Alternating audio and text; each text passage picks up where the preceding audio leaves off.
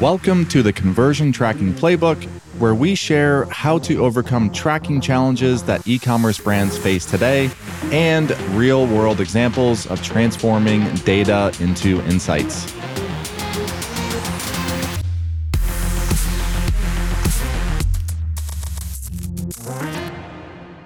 Welcome back to another episode of the Conversion Tracking Playbook. I'm your host, I'm Brad Redding, and we have a special guest today. I'm not going to tell who it is yet. Actually, it's in the title, so you know, but we were just talking about very interesting background. So was at a brand, then at a software company in the analytics world, then was in a 3PL. So you started and operated your own 3PL in New York City, and now you are back in the world of data. Alex, welcome to the pod.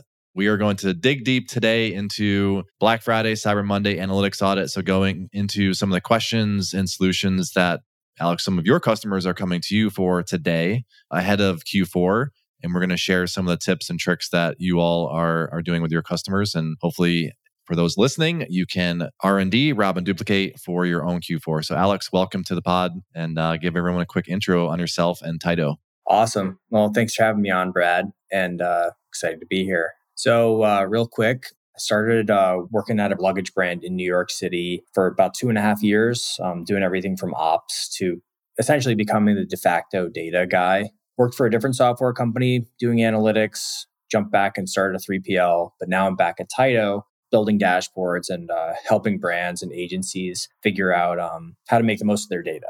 So real quick on Tydo, we are your data team as a service. And we provide teams with the tools and perspectives, I would say, to best leverage their data. Effectively, this just means getting everything in one place, building some custom dashboards and tools that solve your company's specific needs. So that's kind of the quick background.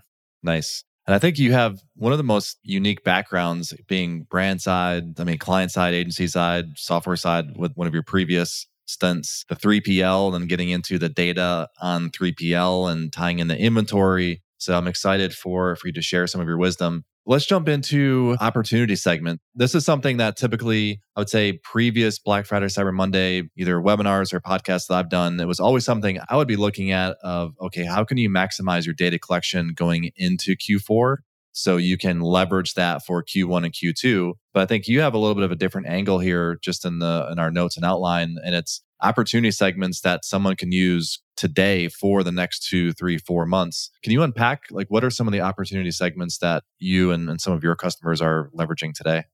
Yeah, I think back to some of these meetings right around now where you've done some planning and all of a sudden people start freaking out and they're like, okay, who are we going to sell to? Where's the money to be made? And I like to rank the opportunities and come up with kind of a priority list. You're working on a team, you've got constrained resources. There's only so many people who can make the emails and shoot the products and stuff. So you got to make sure that they're spending their time on the areas that could yield the highest results. That's how I think about it. So, a lot of customers focus on how many of their customers have only purchased once. And that's usually the biggest opportunity, is getting 1 to 2, first purchase to second purchase. And there's a couple different ways that we see people run an analysis or look at that to impact or influence what they're going to do to try to get them to convert. I think one of the ways that I like to do it is to look based on what they bought. So if somebody bought, the t-shirt, what's the next thing that they're most likely to buy? And what can you work on recommending them? So there's a few different ways of looking at it. We do this all the time. Sometimes it yields the exact same thing that they bought. And that's an interesting finding, is just keep selling them the same stuff over and over again in different packages. But it could also be something new that the data uncovers as a weird relationship between the two. But it's like beer and eggs, that old example. Beer and eggs? Please explain. I've never had beer with eggs. Beer and milk or something, or beer and diapers. I forget. I think it's beer and diapers. And it's called an association analysis or a market basket analysis. And I think it was like a CVS or something. And they noticed that people who were buying diapers were frequently associated with buying beer. And it was the persona was dads going in and buying a last minute pack of diapers and picking up 6-pack. So, running specials or recommending things like that, put the beer next to the diapers would be the execution on that finding. This could manifest itself in like making bundles with these types of products, or just having that in your Klaviyo email as like the hero product at the top of the email that you're sending them. So guys who bought the t-shirts, put the socks up at the top. Right. So is that the most common scenario or next step that you see your customers taking, is doing that analysis of, hey, what's the top product that drives that second purchase? And is it just doing that in bulk, or are you segmenting that out based on that first product purchase? So if there were 10 different first products purchased and they all have 10 different second products as the most likely to purchase next, or maybe it's the same one, the same original product that you mentioned, how would you take that from a dashboard or insights that someone might be extracting from a dashboard and putting that into action? You mentioned the Klaviyo email, but how do you tie that together in a recommendation? Klaviyo has some like really cool built-in recommendation things, but I find that a lot of companies have unique categories or ways that they're grouping their products together, and that you might not want to do it on just a single product. You might want to say, what's the most likely thing that outerwear customers buy next, rather than just like a specific coat. And then you can take like a top 3 from this category association analysis. And then you could recommend the top 3 things. So instead of just putting forth one suggestion, you might want to put forth a few. It's like, in Amazon, they have customers also bought. It's never just one thing. It's usually like 3 or 4 things. So that's what I would do, is I would simplify it down, because like you said, there's like all these customers who bought a different first product or first purchase product. You can't make a new flow for every single one of them. You have to kind of boil it down or get it into a more compact form. So it might just be, let's define 3 categories and come up with recommendations for the top 3 categories, and then filter everybody else into like the number 1 category, is how I would do it. Got it. And do you see brands starting to do any personalization on site as well? So trying to recognize that user coming back in and personalizing the hero banner on their homepage or collection pages, or is that too big of a lift? Every once in a while, somebody's doing that. I think it confuses a lot of people. Confuses me half the time. So as a consumer? Yeah. Also as a user, like, I've advised a few brands, and when it comes to resources and having everything linked up properly, there's always some sort of gotcha in there when it comes to the front end of the site. And I don't know why, but it usually falls like lower on the priorities, but I'd be interested to learn more about that. What about offers? Do you recommend a different offer versus new customer acquisition? Well, based on the product that they bought, definitely. This would be another form of the analysis that I would do, is like the people who buy a second thing, or is that second purchase usually discounted? And I wouldn't look at it as what's like the average discount or whatever. I would look at it as like a distribution of discounts. So most people like only going for their second purchase if it's 30% off or more. And this is, applied to brands who run different types of discounts all throughout the year, different opportunities to reconvert. I know some brands will only just run a sale once a year, so this could make it a little harder. But if you have different sales, different types of discounts throughout the year, it's interesting to go back and see, of all the customers who made just their second purchase, what was the distribution of those discount percentages across those? So I'll look at it that way. I've run some tests before where I will send out, physically put cards, like the welcome card in the package. And I made 8 different discount codes. I had 4 that were dollars off, and I had 4 that were percentage off. And they were all of varying amounts with different codes. And we sent them out during the Christmas season and just tracked them afterwards to see which codes came back. And we randomized which orders they went into. It was interesting. It was a nice little experiment. What were the results? You got to share. Well, I think it was the middle. I think we did like a 15, a 20, and the 25% off. And the 20% off won. More people converted off the 25, but what we lost in margin, it wasn't worth it. So it was better to do the 20. And the 20%, this is years ago. I can't remember if the dollars beat the percent. The rule of 100? Yeah, I forget. I think it was the percent that won though. Okay, so that's the first opportunity segment, was looking at customers who've only made one purchase and digging deep into there. What's another one? The context that, I guess, people who have not purchased, so they're on your list, but they haven't purchased at all? Yeah. And I would even split those ones up based on when they signed up. Are they a recent sign up that still hasn't purchased? Or have they been like dead weight in your email list for, I don't know, over a year? You may have been excluding them from a lot of your campaigns, or they actually might be dormant, and it might be just time to reactivate them for one last hurrah. if they're not going to buy when you're on your deepest discounts of the year, it might be worth just suppressing the profiles anyway. So I will sometimes split those up. Like if they're older than 6 months and they haven't purchased, but they've just been living in there, I might be a lot more aggressive with them and send them a bunch more emails or send them deeper discounts that you don't want everybody else to have, just to try to get them over the line. Whereas more recent signups might just be waiting for Christmas, but they're actually interested in buying. But that's usually a good way of splitting that up. Do you feel like everyone in holiday is buying based on price? So how would you attack that problem if a brand wasn't necessarily, it wasn't a race to the bottom to find the deepest discount to convert those dormant customers or not customers, but dormant users on a list? What are some other tactics that you've seen or potentially tried yourself? Yeah, I like resorting to the value add, like the free something or the bundle that has more value. And instead of leading with, dollars or percentage off, it's like get a free this or complete the set. I also like adding custom products into the mix, like custom swag, benefits like that are pretty cool. Could be like a limited edition hat with your logo on it, little knickknacks. You don't want to send them junk, but we did hats one year with the luggage business and they were really successful. People were trying to sell them on eBay, like as a rare hat. Wow. People were bidding for these hats. So they liked them. Any other opportunity segments? So if someone is, again, looking at their list and trying to figure out what are the highest leverage segments to use in the next couple of months, any others? So VIPs, I think, is a good one. And if you have the resources, like personally reaching out to people who are in your like top 100 customers and like asking them if you can help with anything. And this is, I think, more applicable to high-end goods. But if you're selling high-end goods, that little touch could be what gets you a couple grand. I've had somebody with a luggage who spent $4,000 over Christmas. Like that was their Christmas gift. And we had somebody working with them the whole way, with all the addresses and helping them place the order. But a lot of it was instituted by reaching out before Christmas. So it's worth paying somebody, whatever their hourly or wage or that part of their salary, if it's going to yield some of these big ticket orders. How much money would you pay for like a $200 order where you pay some guy to send 5 or 6 emails and you got $4,000? It's worth it.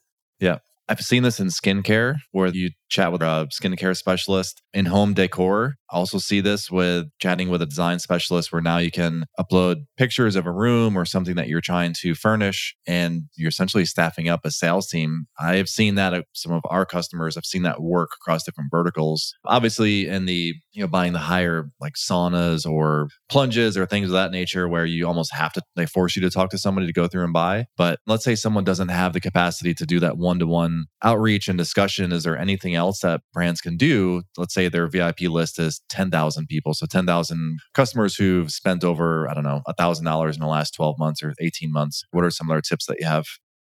Yeah, well, what I've seen successful across a lot of different brands is the classic like FOMO or like exclusive access. And hey, I'm sending you this code. You've got 24 hours to use it. As you know, we're going crazy for Black Friday tomorrow or later this week. But you've been a valuable customer and purchased a lot. So before stuff sells out, here's your chance to get it early. People do wait lists for that too.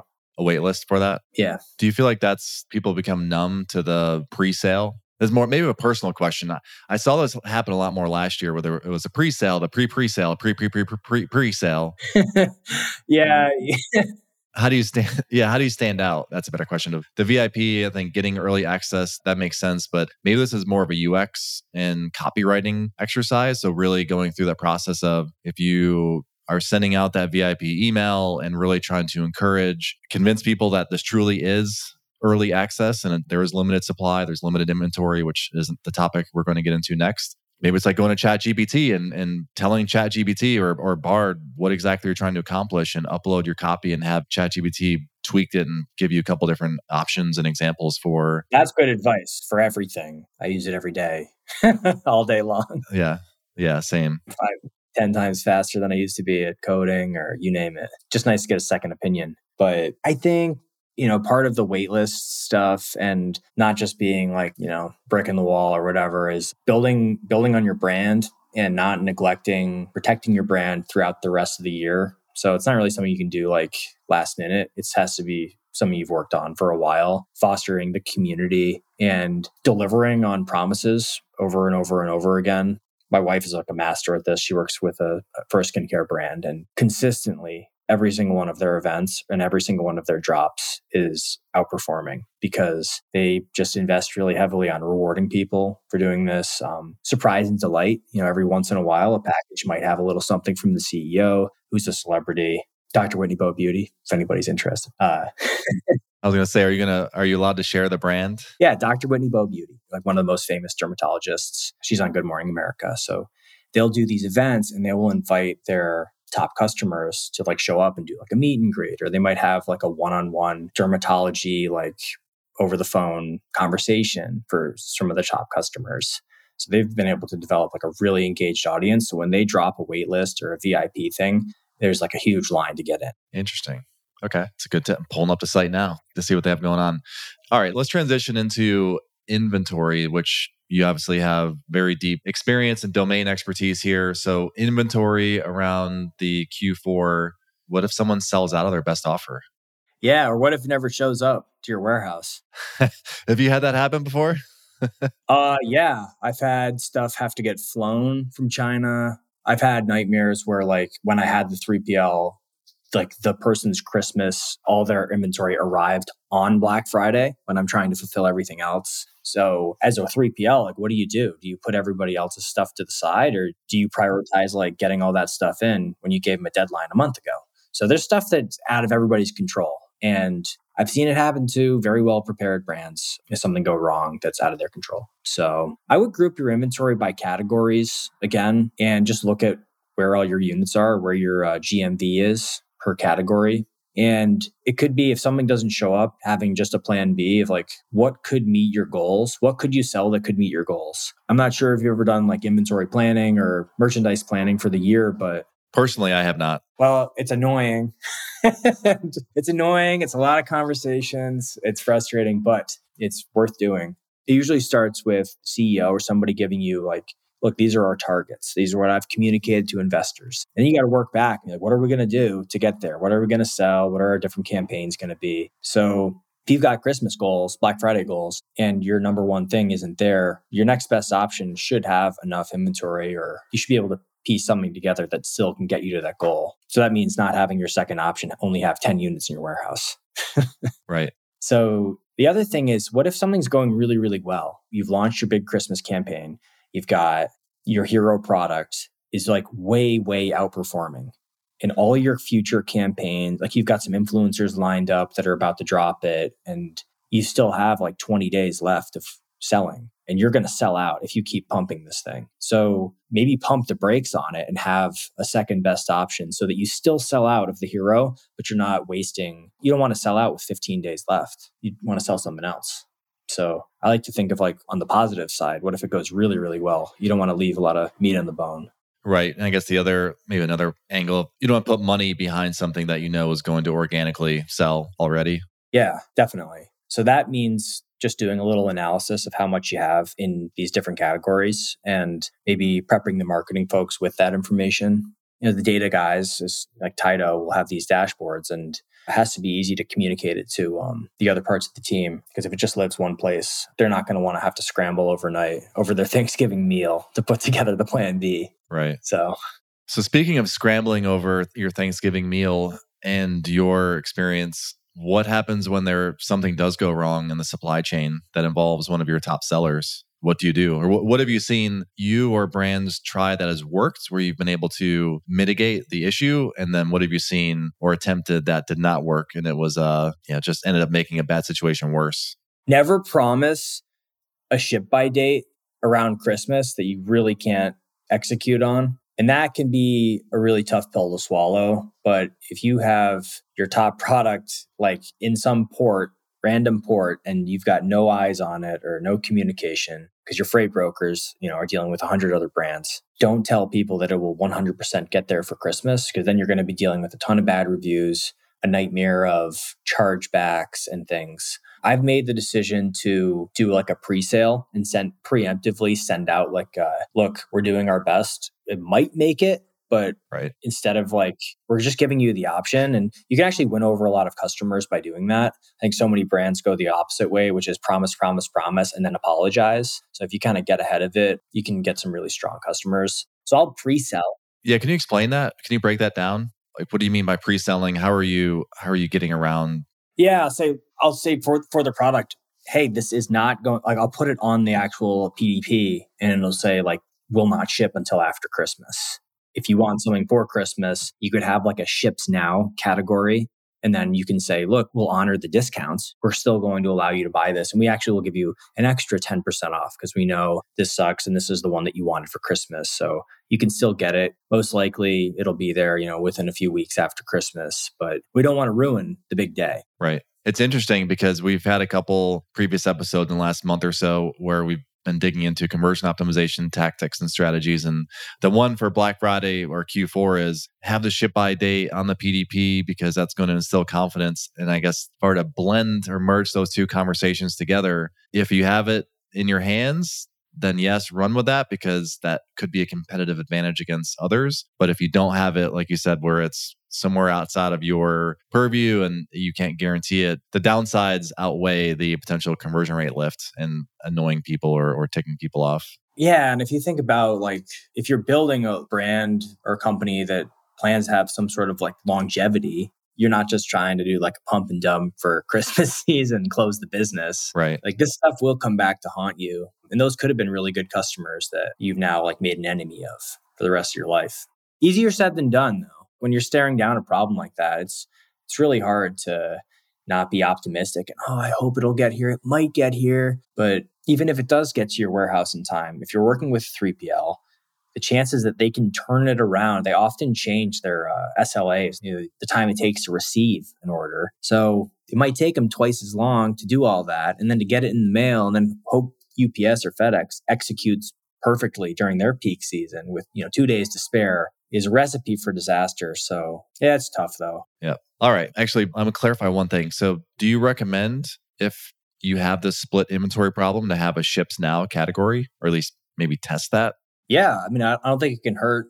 Yeah. The CRO mind of me says, yeah, maybe it could hurt because if my top sellers aren't in the ships now category, is that going to divert that person to go look for a competitive product? But that's all. That's just me, my own hypothesis. But well, it comes down to a personal preference, I guess. I'm not saying it couldn't hurt in the short term. Hard to put a price on what the long-term impact might be. Yeah. But at least with with some of these dashboards that will make for people to quickly get their eyes on a plan B, come up with a bundle that might save the day or at least stem the bleeding.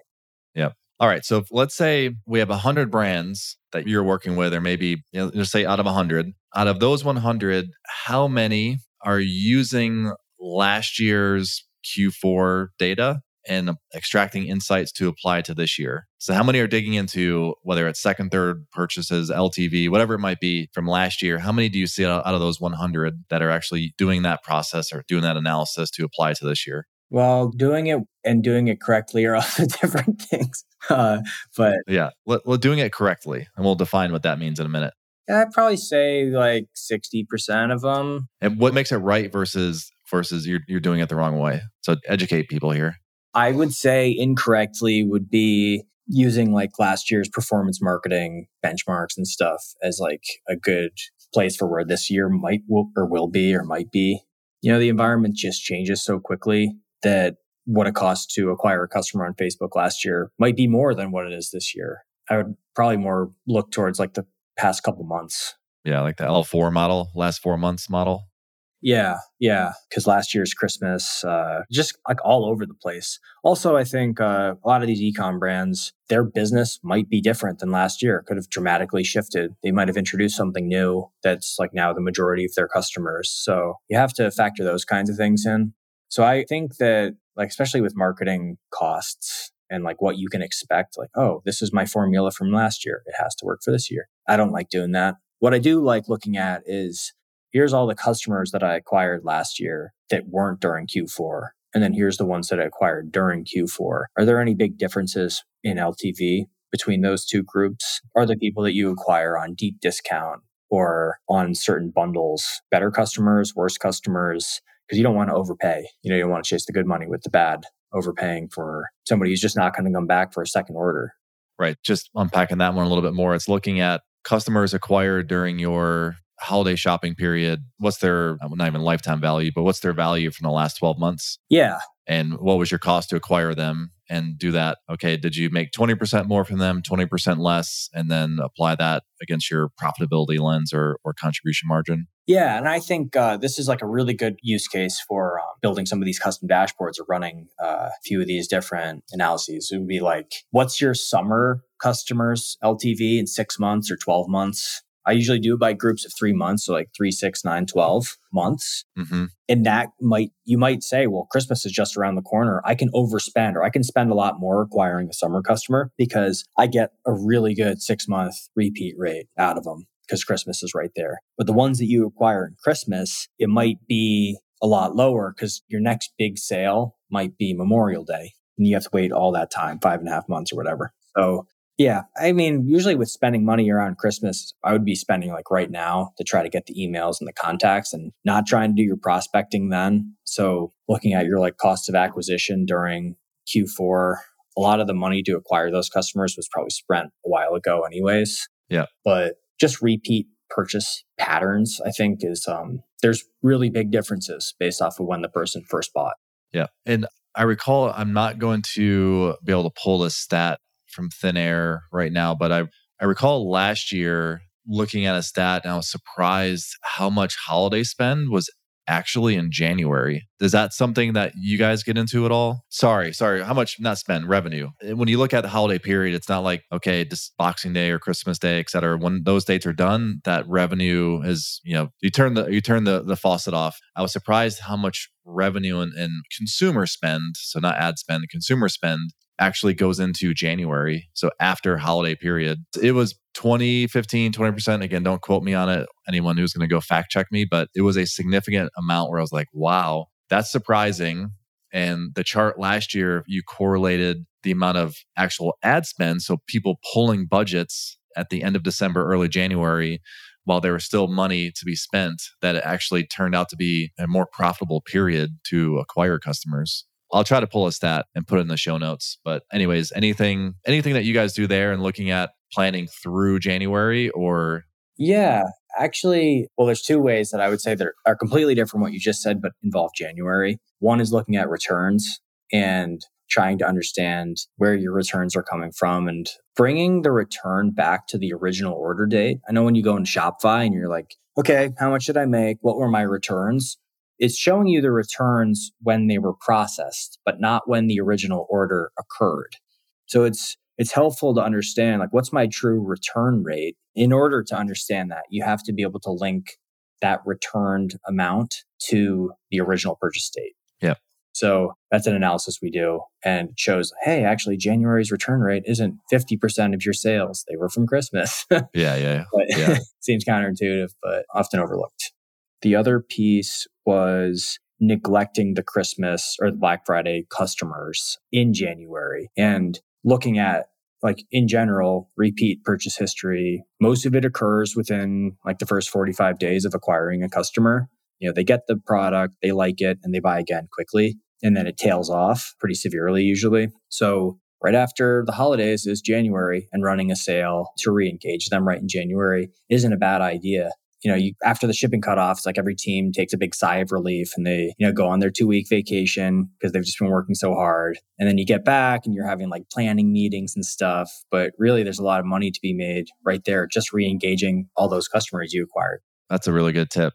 So as we wrap up here, any other quick tips like that one that you want to leave everyone listening with? Yeah. Well, I would say, in order to do all this, you can do it all in Excel. I've done it all in Excel. Downloading all the CSVs and stuff takes a lot of time to do. And there's definitely a lot of room for human error, but it's not impossible. But what we do at Tydo is we just get all that data in one place in a live setting and surface it all so that you're not spending time kind of the monotonous data cleaning and stuff. You're just looking at the results and you're able to make those decisions quickly.